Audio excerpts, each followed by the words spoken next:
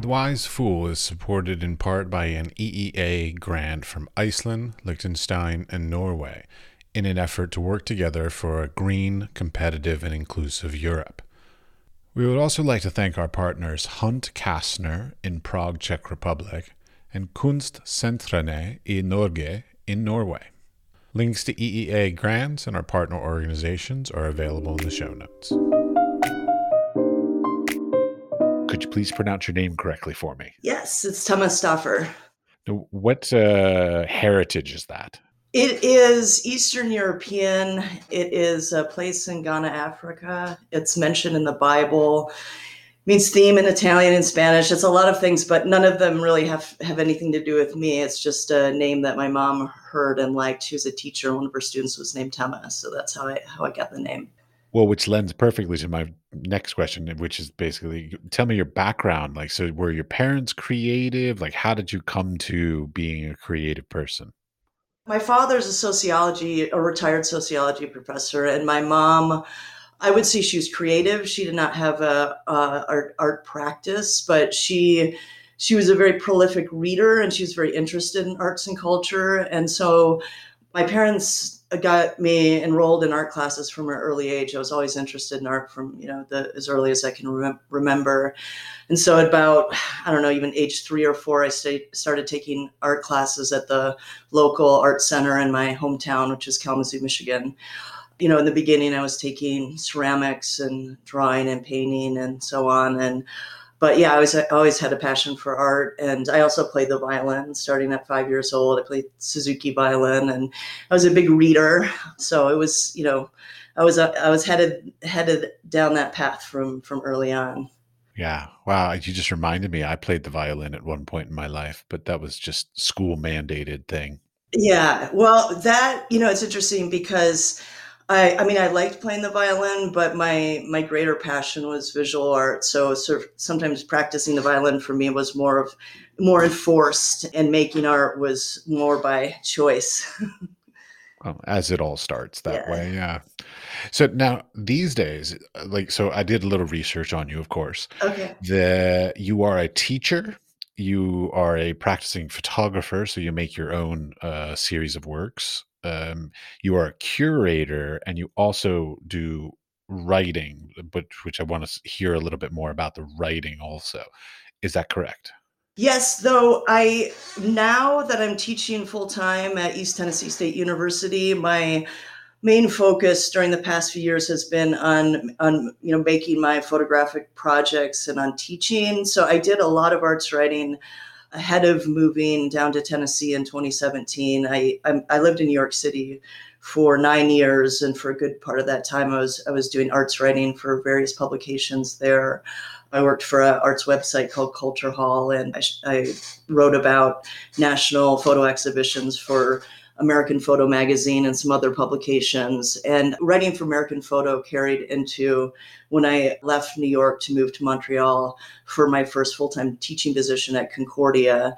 And then that publication ended sort of midway during my 3 years there. And so I did one article for a French-Canadian arts magazine called, I'm not going to say it right in French, but Ciel Variable or something like that. Anyway, I wrote an article about a French-Canadian photographer. But that was the last assignment that I did, and I actually haven't been doing writing assignments since I moved down here, but it is definitely a part of my history. Okay. Well, I mean, I've been a professor. I worked at a couple of different places throughout the United States before moving to the Middle East, and of course now in Prague. So how is teaching in the United States going right now? Well, I've been online for almost a year. Sort of the second half of my spring semester shifted to Zoom, and I've been living on Zoom, living and teaching on Zoom, for almost a year now. But it's actually going smoothly. I had thought it was going to be a harder transition than it actually has been. And, I've been happy to experience that, teaching photography classes, at least some of them online, may not be as hard as other disciplines. And, I do think the pandemic has also really fueled a lot of creativity in my students. So I felt like I saw really powerful and exceptional work in the fall that was influenced by their experiences. So it's actually been positive.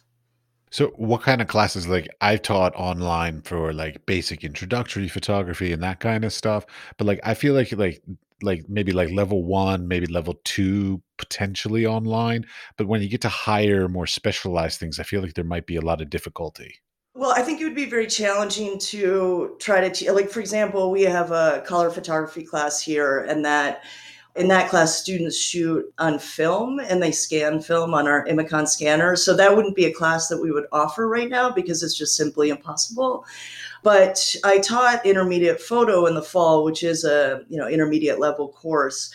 And it actually went smoothly. I mean, the main thing that's eliminated from the course obviously is printing because the students don't have access to our visual resource center where we have our printers. I mean, they are able to go in, but I don't have the expectation that they're printing their assignments, and we view all their assignments online. But there were some actually advantages of online teaching that I felt like I discovered that took them on 4 virtual field trips in the fall semester. And there were things that were accessible through Zoom that we might not have been able to do because of the locations where these things were taking place. For example, 2 were artist talks of artists based in Asheville, North Carolina.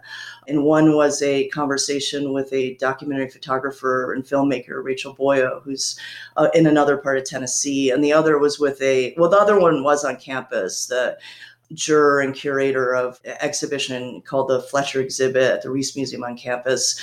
He spoke with us and gave us a virtual tour of the exhibition that he curated. So it did kind of expand possibilities as well. And that's something that was really cool to discover. And then I think I can also carry with me, even when we return to the classroom, that now we know what Zoom can offer and even continue to bring that to the classroom. Well, it's difficult. I mean, these times are difficult for sure, but I mean, it's still also academia. So there's certain like rubrics and standards and things that are sort of set by states, governments, whatever, that make it so you still have to meet certain criteria. They still exist, right? Right. Yeah, Okay. absolutely. Yeah. I Okay. mean, the class is not that, it's not that dissimilar from the class that I'm teaching in classroom, aside from not printing. I mean, they have the same shooting assignments for these classes, same number of prints, same expectations in that area, but they're uploading their images to a system we have called D2L, and we're conducting these critiques online. But the content of the class, aside from, eliminating the printing component, otherwise it's essentially the same course. And I've actually felt that I also thought critiques might not be as, I don't know, somehow as substantive as they are in the classroom, but that's not really been the case. I feel like we've had some really engaging conversations. I feel like I've been able to get to know my students and connect to them. So it's, again, it's been a largely positive experience. I mean, of course, I look forward to returning to the classroom, but it's definitely gone better than I had kind of feared it might. Right. You had low expectations, so it exceeded that. It exceeded my expectations a lot, actually. Yeah. This is good. All right. Something else I noticed about you throughout your career, you seem to have gotten a lot of grants and awards and this kind of stuff. I'm always a little bit dubious, specifically of like competitions that give awards and things like this. So, like, what have been some of your experiences with the whole like entering competitions for and receiving awards? Well, I mean, it's certainly something I consider essential part of having a professional career in the arts. You can't really do that in a sense without entering juried competitions and various opportunities for artists. And certainly you need grant support, in some cases to launch projects and realize projects. And so I mean, for every award or grant that I've actually received, there's just so many others that I've applied for that I haven't received. And that's part of the process too. And that's actually something that I really try to bring into the classroom to my students early on. And as soon as our students are kind of at an intermediate level, let's say, I have an expectation that they start practicing applying for various opportunities for artists and showing evidence of these submissions. I did that at Concordia, and quite a number of students actually were successful in getting their work exhibited or receiving awards. And I've definitely brought that to ETSU. And also with we have a small number of graduate students here, and that's an expectation with graduate students as well as the undergraduate students. So it's part of, making your work is, maybe half of the equation, I think, of being an artist, and figuring out how do you get this work exhibited? How do you get this work funded? That's equally important. Yes, that's what I'm asking you. Yeah. Help me out. Well, what are some of the tips and what Yeah, are so some? tips, I guess first of all, the more you apply, the more opportunities you apply for, that enhances your chance of getting any of these. It's just simply, the more work you put into it, the greater likelihood of some award. It's always kind of a surprise to me, in a sense, like, I might apply for 10 things and I only get one, but because I applied for 10 things, I got that one thing. And then that one thing helps open the door to the next thing, because really you're sort of, as you build more of a CV and you have more of a record of achieving, more of an exhibition record, or more of a record of achieving awards or receiving grants, the more that those who are looking and evaluating see the evidence that you're able to take that next step and go to another level, and you're more likely to receive the next thing more often as you build a stronger CV, certainly. And yeah, what else was I going to say about this? Okay. Yeah, okay, Yeah. but wait, let's Yeah. get into like the finite things, because I'm from America. I was raised in the Uh-huh. American and taught in the American art system. However, now I live in Europe, and I see a very dramatic difference between the approach to, let's say, grants. The In America, I felt like, now maybe I misinterpreted this, but I felt like my teachers were teaching me to like be a cheerleader, say this work is amazing, this work is great, it should be funded, and this is why. And it was like you were writing a convincing argument to receive the grant. Whereas here in Europe, I have been speaking with many people and talking and even applying for some, and they do not want that under any circumstances. It's just, this is what I'm doing. Do you like it? Please fund it. There. And Yeah, so like, I'm not aware of that dichotomy. I do know, for one thing, in many European countries, there's a lot more government funding for artists. So, in the United States, well, I lived in Canada for 3 years, and there was, a vastly more funding from the Canadian government for artists working there. So it's just common. Many artist peers were regularly receiving grants for their work. I think it's very competitive in the United States. It's not as much money coming from the government. So the grants for artists are far and further between, and they are highly competitive. I guess as a teacher, I would say, it's not that, my primary focus as a teacher is to talk about the bodies of work that students are making, help them grow in that body of work, and give them both, constructive, positive feedback, but critical feedback as well. And really, I think, you start to, I think it's important to practice applying for opportunities. It's not the main focus for me with an undergraduate students, but I want them to be familiar with that process. The more important thing really in school, I think, is to be developing strong enough work to then, when you leave school, maybe apply to graduate school, and then, enter the art world, and then continue to figure out how to keep this work going. But yeah, I think it is important to kind of understand, even early on in education, that being an artist is a lot more than just making artwork, and that it is a profession, and it has a set of it's hard work. There are a lot of, obligations that are outside of, just the creative aspect of making the work. You have to figure out, how are you going to get this work seen, and how are you going to build a community, just extremely important, and how are you going to sort of understand the right kinds of venues and where your work fits into the art world. So those are all things that I think are important to talk about early on as well. Certainly, all of those topics are important.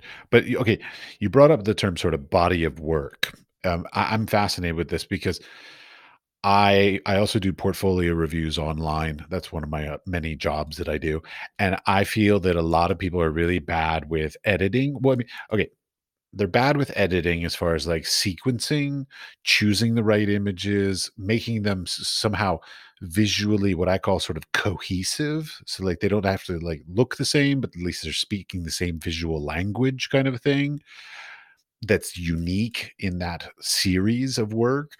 But the thing that I know want to know is like what are were some of your ideas of like what makes for a good body of work? Right. Well, I'm glad you brought that up because that's actually something I think that comment you made about trying to make a body of work cohesive is really important. And that's also something as a teacher that I try to stress early on. So, for example, even in an introductory like digital photo one course, the students do various assignments, technical assignments in the beginning to learn the basics of, operating their camera and making exposures and understanding light and shadow and so on, like these various assignments to understand the principles of photography. But the second half of the semester, they create a final project and they actually write a short proposal, and the expectation is that it'll be a cohesive series of photographs, and they choose the theme of that final project, and then they make, say, 12 images that reflect that theme. So in my classes, I try to actually almost all the classes have a kind of final project, or for example, even my intermediate photo course, they work on a single project the entire semester, and the expectation is that it's a cohesive series of photographs. So I think that's actually important to understand that you're not just shooting images, but that you're creating a meaningful body of work reflecting whatever theme. I mean, I there's great freedom, with my students in terms of what that theme is and the style that they're shooting, etc. But I do think that that sense of cohesiveness is important to stress as a teacher. Oh, certainly. I mean, yeah, I'm on your side. Preaching to the choir here. Okay. But okay, but within that, like what I find is difficult is this is like, okay, so let's say you make a body of work, 15 images, let's say. That's a good number, right? Yeah. Okay. The problem is like when you apply for, let's say, a grant or a residency or a competition, you can't submit all 15 because they end up saying like, oh, submit 5 or 3 or maybe even 10. But like I feel like we're encouraged to create these bodies of work, but then we're not able to submit for, funding and support and all these things, competitions, awards, whatever the complete body of work. So, like, that's a very difficult balance because, like, should we be making smaller bodies of work to fit to be able to create a beautiful submission to these things, or is work I more don't think something? so. I don't think it's about making a smaller body of work. I mean, I think you should make the body of work however it needs to be made, and not even really with that in mind. But I think it's about being able to make an edit of a selection from that body of work of not maybe not just thinking what are the strongest images, but what are the most important images that are going to reflect what you're saying with this body of work that might be like, I need to cover these different areas of my body of work so they understand what this body of work. So for example, if there were a photo project where there were landscapes and portraits and interiors and so on, which many photo projects include these different kinds of images, that you would want to show something to reflect each of those components of the larger body of work. But I don't think it's about trying to create a body of work that fits into a certain submission criteria. And also because the submission criteria range, as you noted, from various opportunities could be, usually I would say it's the smallest number maybe is 10, tends to be 10, 12, 15, maybe at the generally the most like 20 images. I mean, even when you're applying for teaching positions, for example, and you're putting together your application, generally 20 is the number of images of your work or student work. So that's just part of the process, I think, of being able to look at your own bodies of work and kind of highlight the most important images to include. Okay. Now, in combination with that, statements. I have a long-standing issue with statements. and for that matter, even titles, because it's really hard because like we all chose to go into the visual mediums because probably we're not good writers. We feel like we can express ourselves better through photography or painting or whatever other medium we do. But yet these days we are obligated to also include some text to give context to the work, to whatever. How do you feel about that? I think it's important. I mean, I think it's an important skill to develop as an artist, to work on your ability to articulate your motivations and the themes of your work. And I think that's, again, as a teacher, that's something that I try to implement early on with, even in the intro classes, having them write these short proposals and statements that accompany their images. Because I'm doing this in part because, exactly as you said, this is going to be an expectation throughout their career as artists, that they're able. And if you want to apply for a grant, I mean, you have to be able to talk about what is this work about and why is this important. And really, it's not convincing someone to fund it, but that it's compelling, that there's a reason, that it has clear themes or relevance. So I think that it's actually, I mean, I think some artists may not be good writers, but others might be.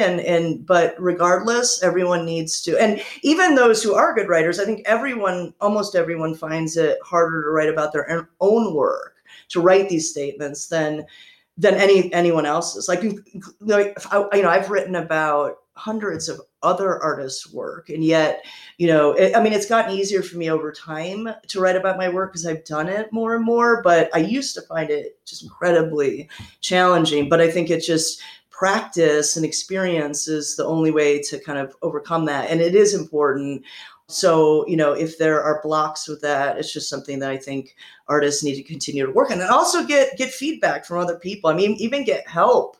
What I try to encourage students to do is try to be objective too about their work in a way, if they can, like write about, sort of step back from the work and write about, in a way, describe the work as though you're, making somebody who can't see it be able to see it and understand it. Like, what is this about? Who is this about? Where was this taken? Just actually factual things that should be addressed and communicated as well. Sometimes I find these statements can be, too abstract, but it should be something that if someone who's not looking at the work can read the statement, they have a clear, vision of what this project is about, in my opinion.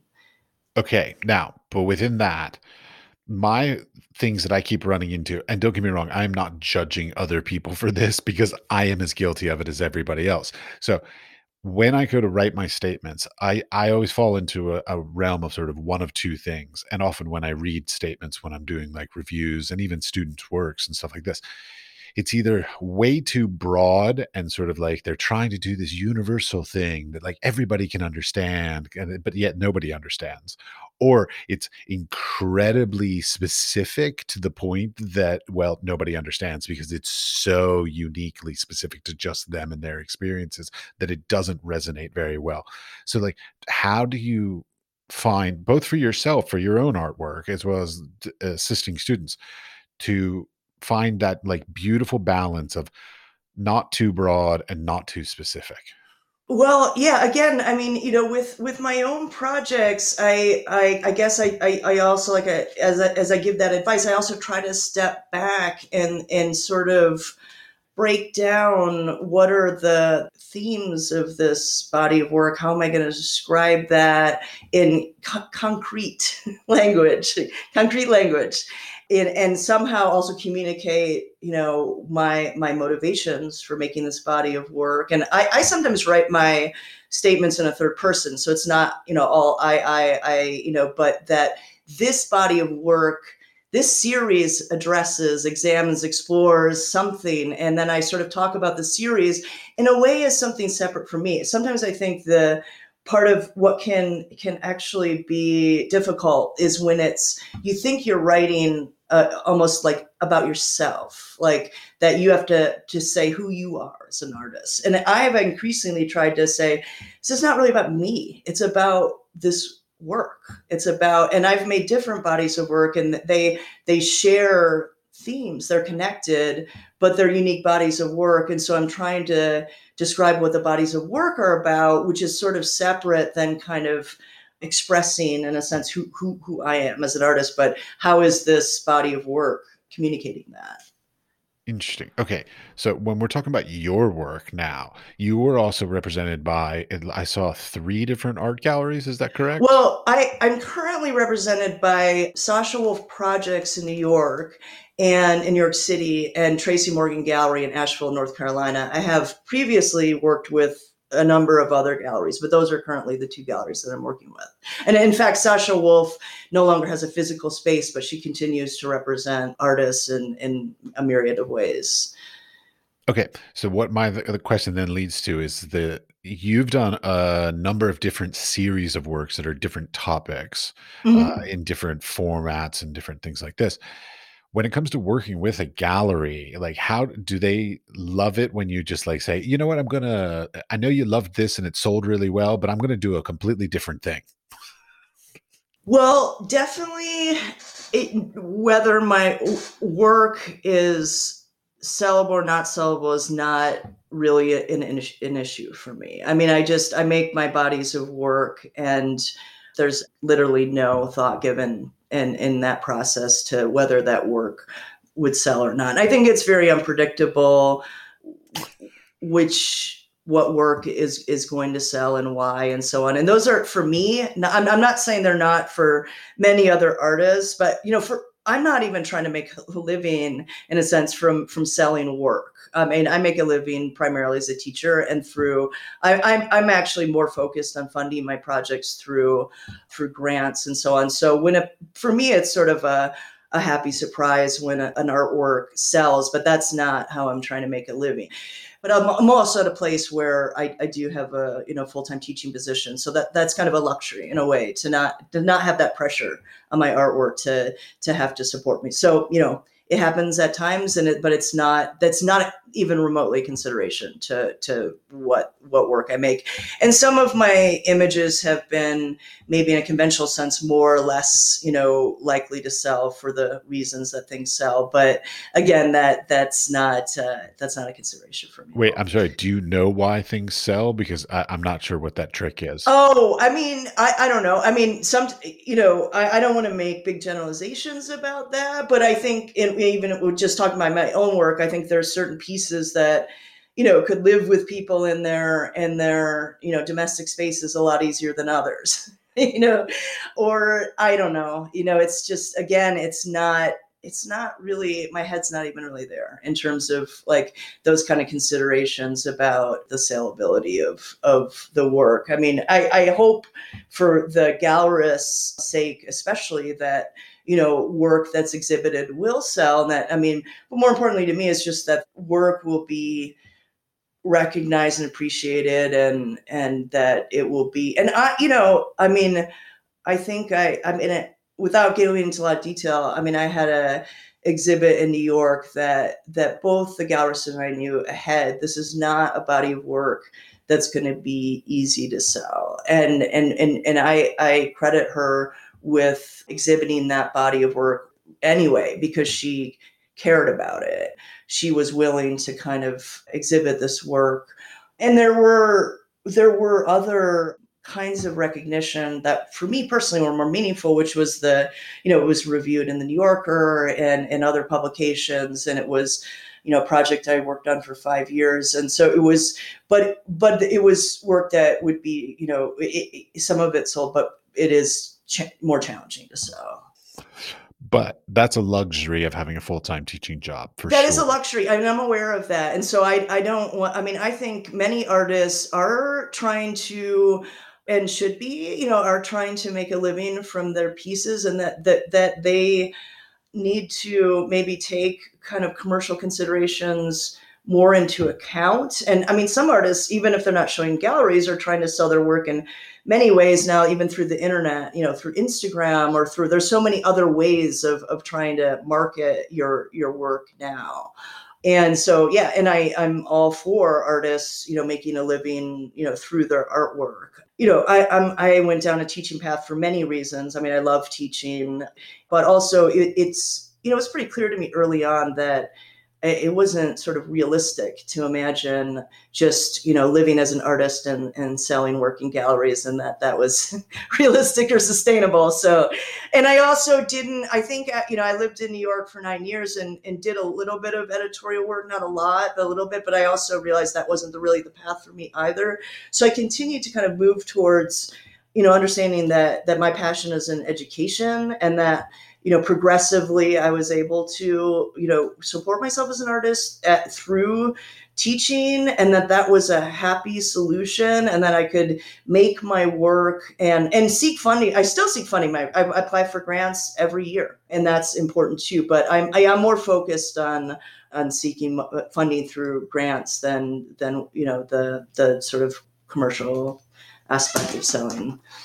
I'm not judging you at all. Like, you are literally living the life that I lead, which is, going through schooling in order to be a teacher. That was my life plan, which got screwed up for various reasons, some of my own doing, some of other people's doings. But anyways, so I mean, the idea of being a sort of a practicing artist and having your full-time job so that basically you can do any project you want versus having added pressure of the sales, to having to sell, is very freeing in so many ways. Like, I mean, when I had my full-time job teaching, I could literally just make whatever I wanted. And if it worked, great. Like, it made me, that sense of security that came from the job made me more free to experiment and try different things, and led me down paths that I never would have been able to achieve if I had tried to be a sales based marketing artist. Yeah, I mean, I mean, academia has its own pressures. I think you're right, and that there's certain freedom about that you feel about the kind of work that you want to make. But academia also has, the pressures of, you have to perform, you have to finish projects, you have to exhibit projects, you have to, show an exhibition record and a show record of, various accomplishments to keep those positions. So that was, something just progressively I sort of came to understand the kind of, what are the expectations of academia, and how do you sort of fit into this is the world that I'm really going to try to be in and stay in, and that's, not easy. And what are those pressures? And those are the pressures I feel more heavily than I may be feel a little less pressure from the commercial art world, but I certainly feel the pressures of the academic environment. Oh God, yes. When I was my last school, they started using, was it Scopus or something like that, for I'm like, not familiar with that. it's like, I don't know, it's some sort of like online thing that tracks academic journals. And they were trying to make us be more like active in journals. And I'm like, but I'm an artist. We don't write things. Like, Yeah. we have exhibitions. And so my point total looked like shit because, like, I had tons of exhibitions, but none of these sort of standard university quantifiable outcomes that they come to expect. Yeah, I mean, like I said, I got a lot. I did a lot of writing for a long time ahead of entering full time teaching. So I actually do like writing and have practiced at it so long that I'm more comfortable with the, expectations of writing within an academic environment. But again, I know that's something that, many artists would love to not have to deal with. Very true. Now, okay, wait.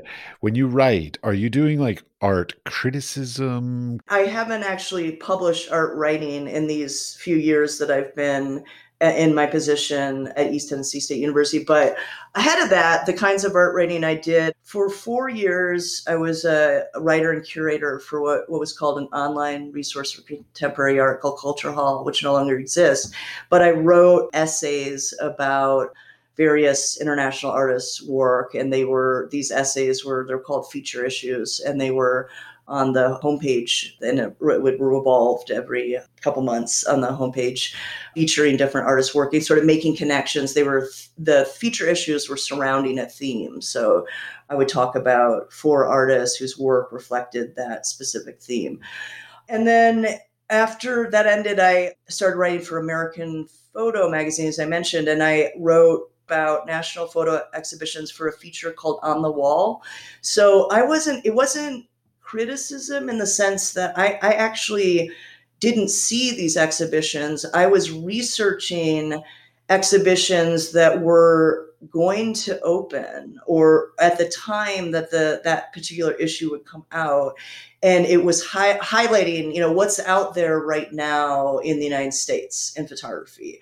So I would spend hours and hours just kind of researching galleries' websites across America and finding what the press releases and information about these upcoming exhibitions, and then I would create these kind of short paragraph, just features about what's going to be out there at the time when American Photo published that issue. So it was sort of saying, this is what's out there right now on the wall, basically.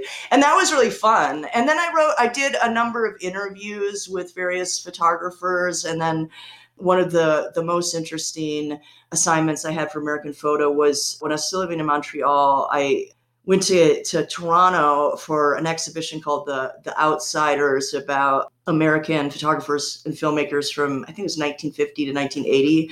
So some of the greats like Diane Arbus and Gordon Parks and so on, and Danny Lyon and many others. And I interviewed the co-curators of that exhibition, Sophie Hackett, who's the director of photography at it's called the AGO Art Gallery of Ontario, and Jim Shedden. And that was a really exciting assignment.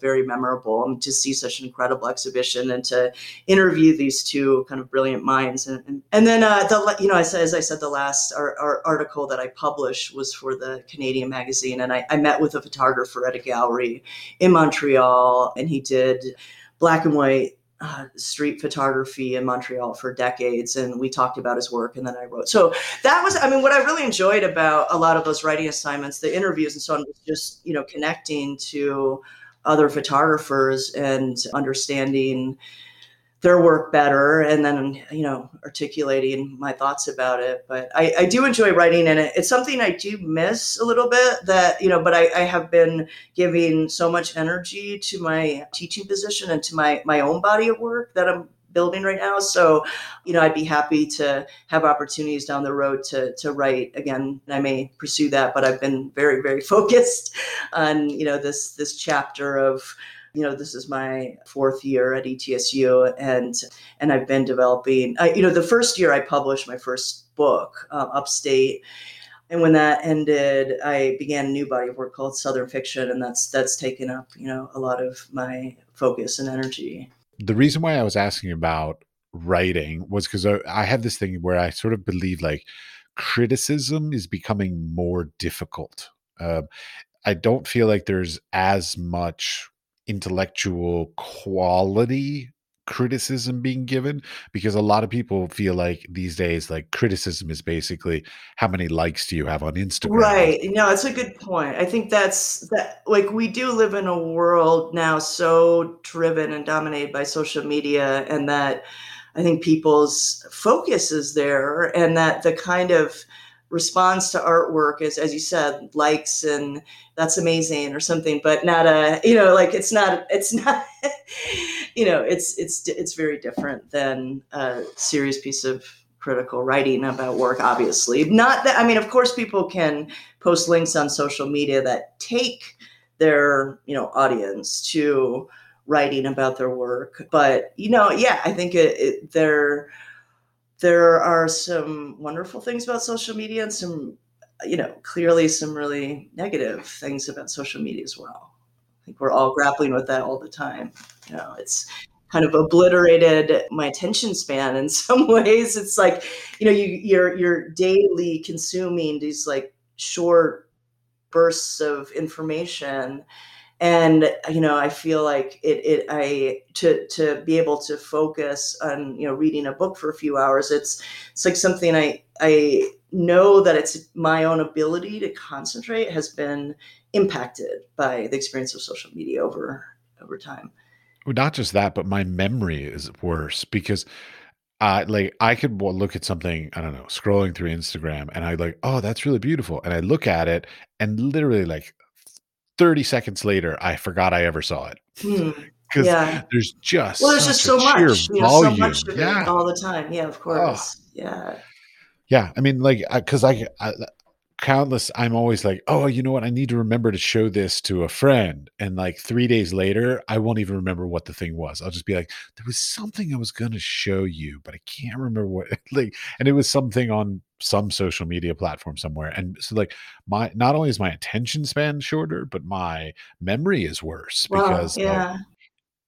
there's just so much to look at, and and of course it's not a negative thing, but like there's so much that looks very similar that it's very difficult to also to sometimes differentiate, like, oh, that came from this person, not this organization or whatever. Yeah, and I think it's a sort of inherently, kind of strange space because many of my communities in the social media spheres, which for me is Facebook and Instagram, many of them are artists, and I'm interested in seeing news about their work and snapshots, as well, and so on. But it's a space where that's mixed in with all your other connections, images of all kinds of other things and all kinds of other experiences. So it's a kind of inherently odd space of just the kind of various forms of content that coexist in this environment.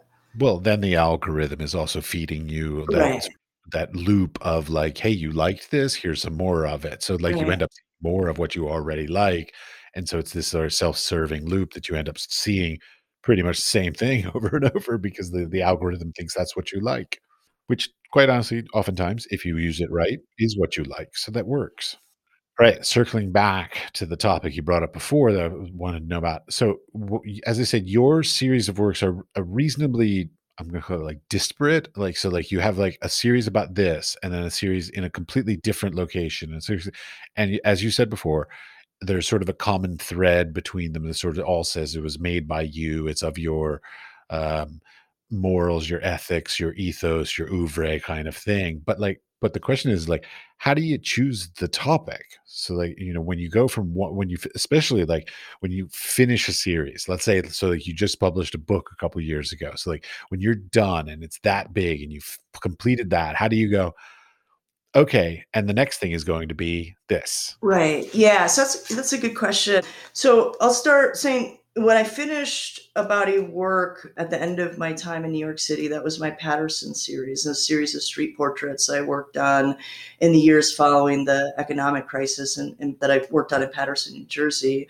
So when I finished shooting that towards the end of my chapter in New York, and then it was exhibited a year later in New York City, but then I moved to Montreal, and then I was sort of in that it took me about a year and a half actually when that Patterson project ended, and then my new upstate body of work began, and I think it took a while, partly because I had transitioned to living in another country, and I initially was sort of thinking, am I going to make a new project here in Montreal? And I did actually shoot. It was not a personal project, but I did shoot a series of photographs of homeless shelters in Montreal the second summer I was there for a larger kind of collaborative project of exploring homelessness. It was called Where Do You Sleep and exhibited at City Hall.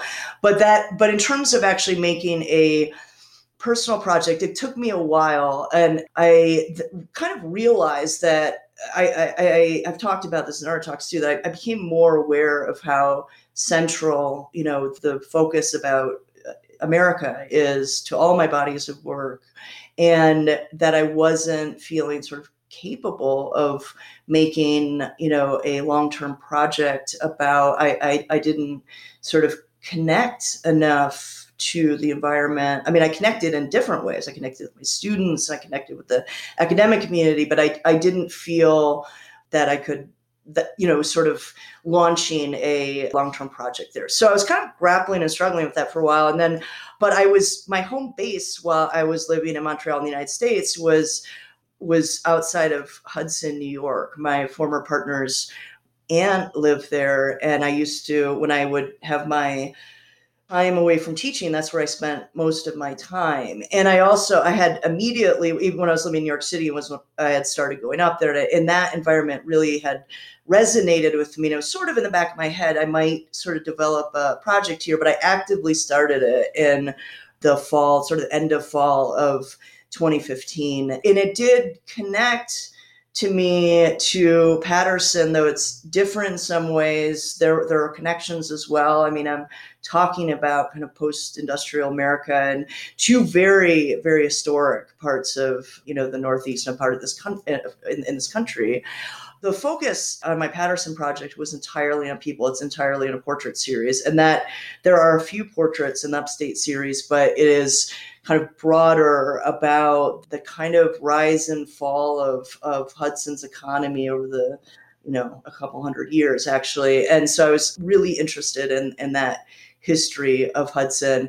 So I kind of jumped in, like I said, at the end of the fall 2015 and just started. I had taken a lot of snapshots there before, but started working with my film camera. And it took a while to kind of figure out, where is this project going? And like I think most projects do, you don't really know in the beginning, and it only takes shape, or you start to understand it through the process of making it. And that's what happened in this case. And then sort of I began to try to sort of merge different important aspects of that location, specific things about the landscape and about the industrial history and about kind of social economic issues that are relevant to the area. And I did a lot of exploring, just spending hours and hours and hours driving around and revisiting locations. And so I worked on that project I finished shooting it in the winter, in the December 2017, or January, very early January 2018. And I knew at that point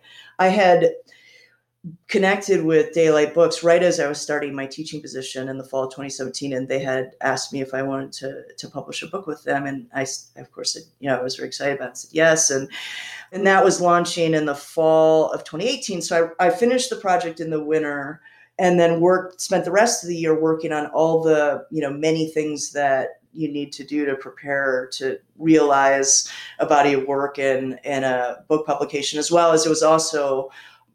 There were 4 solo exhibitions beginning in fall of 2018 of that body of work. So I was also producing large-scale exhibition prints of that body of work. A lot of 2018 for me was focused on the book coming out and these shows happening. But it's kind of stepping back in terms of my current body of work and the seeds of that idea, that was actually the fastest conception of any photo project I think I've ever done.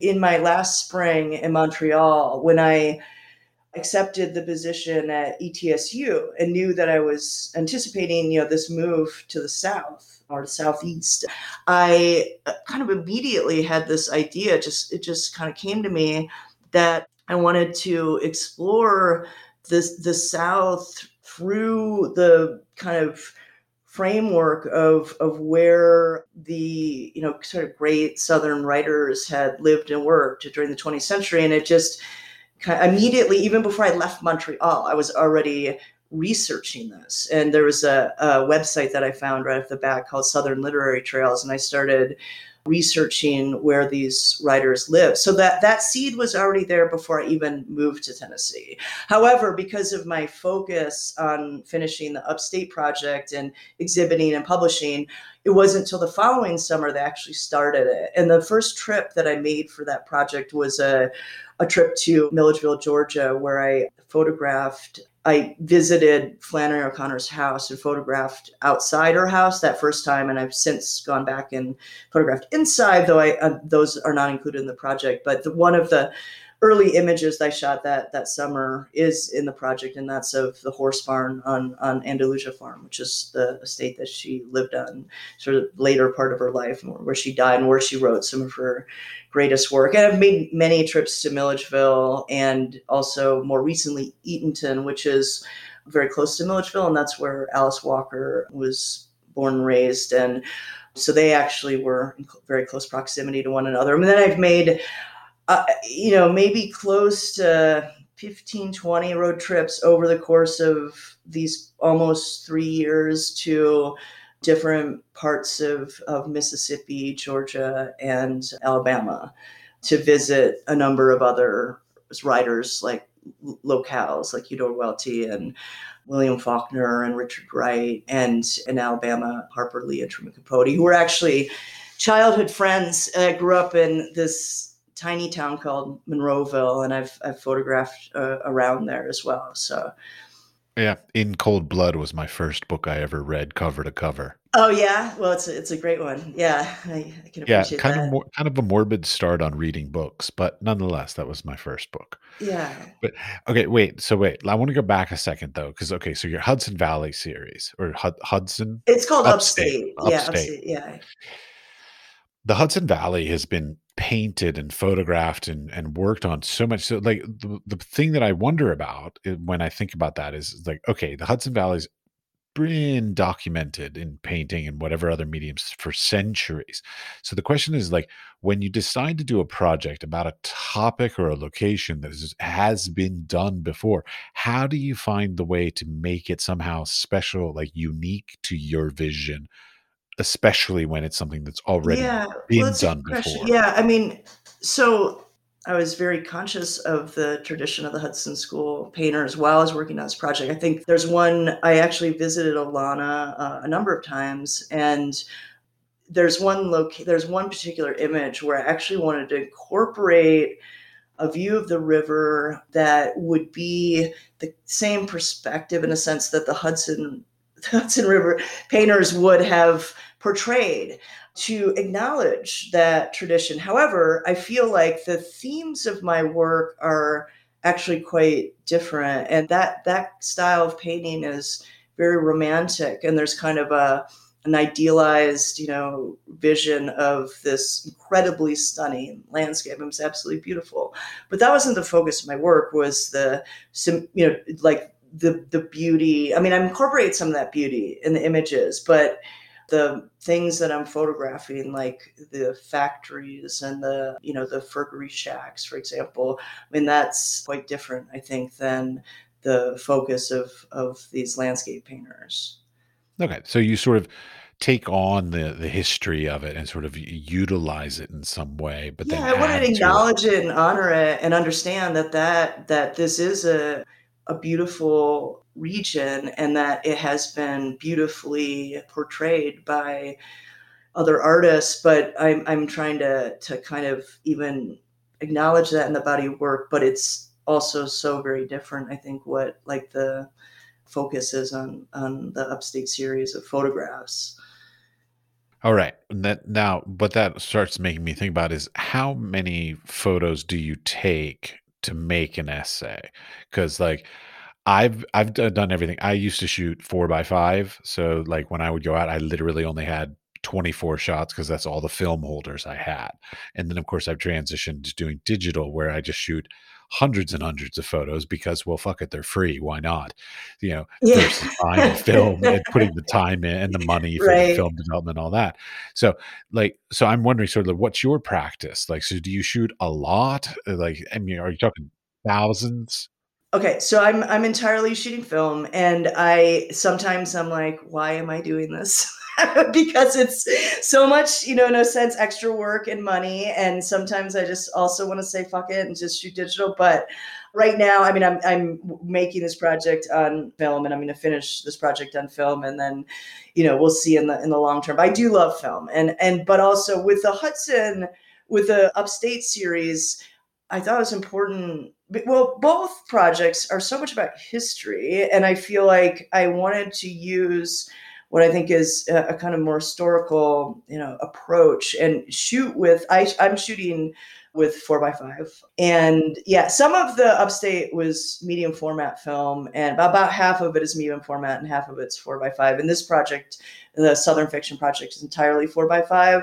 And I do shoot a lot, actually, and it gets really expensive. And I'm shooting, for every one 4x5 image, there's 20 or 30 or more that don't make, or more even, that don't make the final cut. That is a lot. With and also with shooting 4x5, it's a lot easier to make mistakes, for things to go wrong. I've had light leaks, and just one thing after another. So there's a lot of extra frustrations, but there's also something for me that's extremely rewarding about the process that I really love. And I think it does.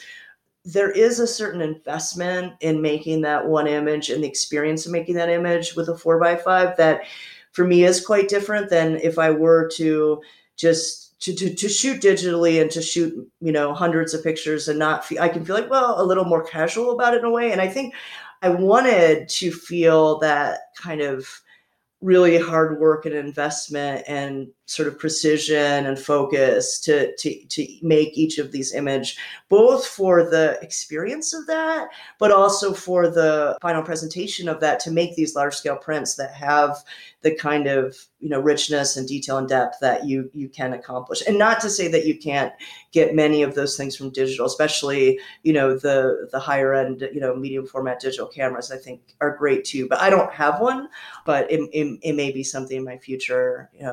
I'm not entirely opposed. I'm thinking about it, but I have been committed to film throughout my entire couple decades of making work.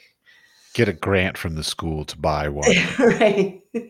That's what I would do. Yeah, it's not for me that I couldn't figure out how to buy one. It's just that I'm not ready to do it yet. But I'm not. I might be at some point. I do love shooting for. But even I came back from a trip in the fall and ruined a bunch of 4x5 film that there. I think it was a light leak, and I had to return to Mississippi to reshoot something I just reshot. I photographed in November, and I went down there again. I was just like, wow, like if I were shooting this digitally, I know right off the bat, that I got this, what it looks like. It's not all this. I mean, some of the mystery of getting your 4x5 film back is very exciting, and I love that too.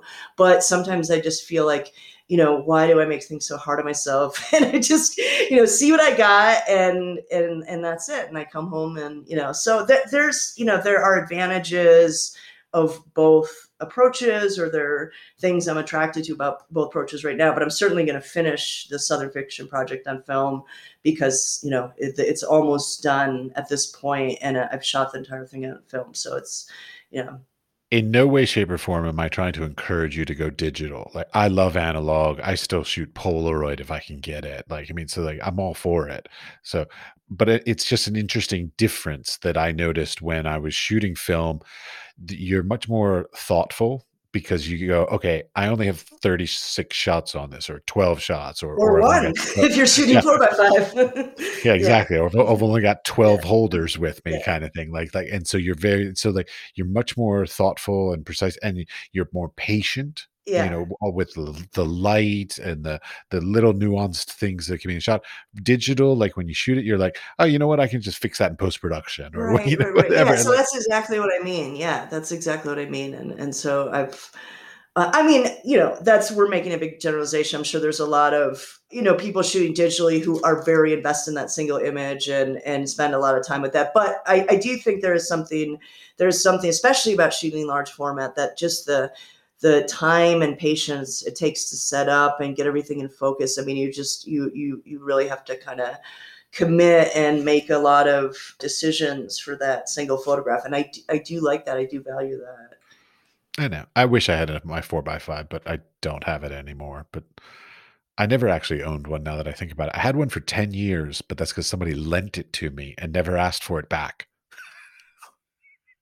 So, and then when I moved out of the country, I was like, I should give it back to them. No, yeah, it'd be rude for me to leave the country with a borrowed camera. You mentioned daylight books. I'm always fascinated, of course, as almost every artist and or photographer is fascinated. Like, how does one connect with a book publisher and then get a book published? Right. Really important question, too. So, in this case, what happened is I had submitted images to one of their opportunities. I can't remember exactly what the name of it is right now, but it's a way that they choose to either exhibit or publish photographers through this opportunity, but it's also a way for them to look at other photographers' work. And that's how they had seen the images from the Upstate series. But they actually reached out to me, Michael, who's the kind of like the director of Daylight Books, Michael Ikoff. He just sent me an email and said, "Would you be interested in talking about publishing a book?" And I got that email just a week ahead of starting my fall semester. And then I reached out to some trusted friends who had published with them ahead and spoke with them about their experiences. And then, over the course of the next month, Michael and I negotiated, the contract and figure out the details of the book. And yeah, and then it was, actually extremely positive experience working with Daylight. But in how other people do it, I mean, that was my experience. But I mean, I have friends and peers who either they've been approached or they are submitting. I mean, almost I think many of these book publishing companies, even on their websites, have instructions about how do you submit a book proposal to be evaluated. And I know, I mean, I definitely know friends and peers who have had books published that way too. So I think there are many paths that can lead to a book publication. All right. Two last questions. Sure. First one's a little hard, second one's easier. Okay. Could you give me the names of 3 artists that you think should be seen by more people? Sure. Yeah. So, well, for example, one artist that I'll mention is a friend and former colleague whose name is Yolanda Delamo, and she's originally from Madrid, lives in New York City, and she is publishing her first book in this next year with Kara Verlag, a German publishing company, and it's more than a decade of her work, which are kind of a hybrid of, staged photography, it's portraiture.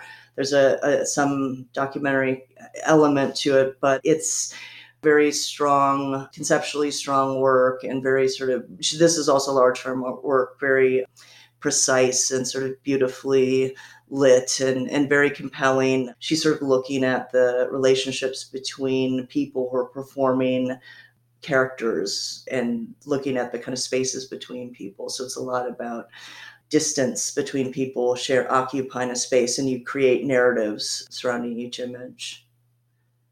Another artist who I think is worth mentioning is also a friend and lives in Asheville part of the time and teaches photography at Rollins College, and just had a exhibition this fall at Tracy Morgan Gallery. So we share the same gallery, and she just had a beautiful exhibition of it's not at all, there's no sort of documentary aspect to her work. It's more use of alternative process and cyanotype and video. The body of work is about grief and mourning and a lot of her own kind of past experiences. And there's a metaphor of a yew tree and some literary references she spoke about in her artist talk. That was actually one of the virtual talks that I brought my ETSU students to. What was her name? Oh, Dawn Rowe. I'm sorry. Dawn Rowe. Yeah, thank you. Okay. And do you have a third person? Let me get back to that. It's fine. No problem. Okay. I'll go on to the last question that I asked everybody, which is just general advice. So anything like specifically what I'm looking for is something that you went through that you hope that the next generation doesn't have to go through. Something you learned that you hope they don't have to deal with. This generation right now is dealing with something way harder than I ever had to deal with before this year. So actually, I really feel for everybody, but young people, young artists who are, the way that the pandemic has made their, compromise their education or made it so much more challenging, but then having to kind of enter the world professionally at a time like this where, it's so hard already to be an emerging artist and to try to get your first teaching positions or to try to get your first exhibitions. I mean, it's just years and years and years of obstacles and persistence and kind of brushing off the dust and keep going. And so for that to be made all the harder now by the pandemic, I feel like, obviously my trajectory in the arts was full of struggle throughout, and it still is, but I'm going to say that, just the world I was living in was easier than it is in the past year. Even if it was hard, there are obviously many very difficult things happening in the country and world, throughout these past couple of decades too, but nothing like this. So I'm going to say that these younger artists have a major challenge, and but also, as I was saying kind of early on, that I felt like my students responded to some of the challenge and suffering and struggle of the pandemic with it really fueled great work. So if that's one good thing that can come out of this, is that it actually, well, I mean, I think even historically, like political struggles, social struggles about race, gender, and sexuality, those are also, that is an inspiration, I think, for artists too. And some of the best work comes out of this. So these kind of challenges. Oh yeah, I've had many conversations where it's basically like, while the pandemic is horrible, I don't want to downplay that at all. In the creative industries, limitations often breed creativity, and so like the different whatever, financial limitations, space because of quarantines and things like this will often breed some very interesting outcomes from what we deal with and how we figure out how to work within that. I agree. I definitely think so. Yeah. And so that's one good thing that we can take from a lot of very difficult experiences that we've all collectively had. Indeed. Did you come up with a third person? Let's see. Person. It's okay. Don't worry about it. I, It's not a necessary thing. It's just a question.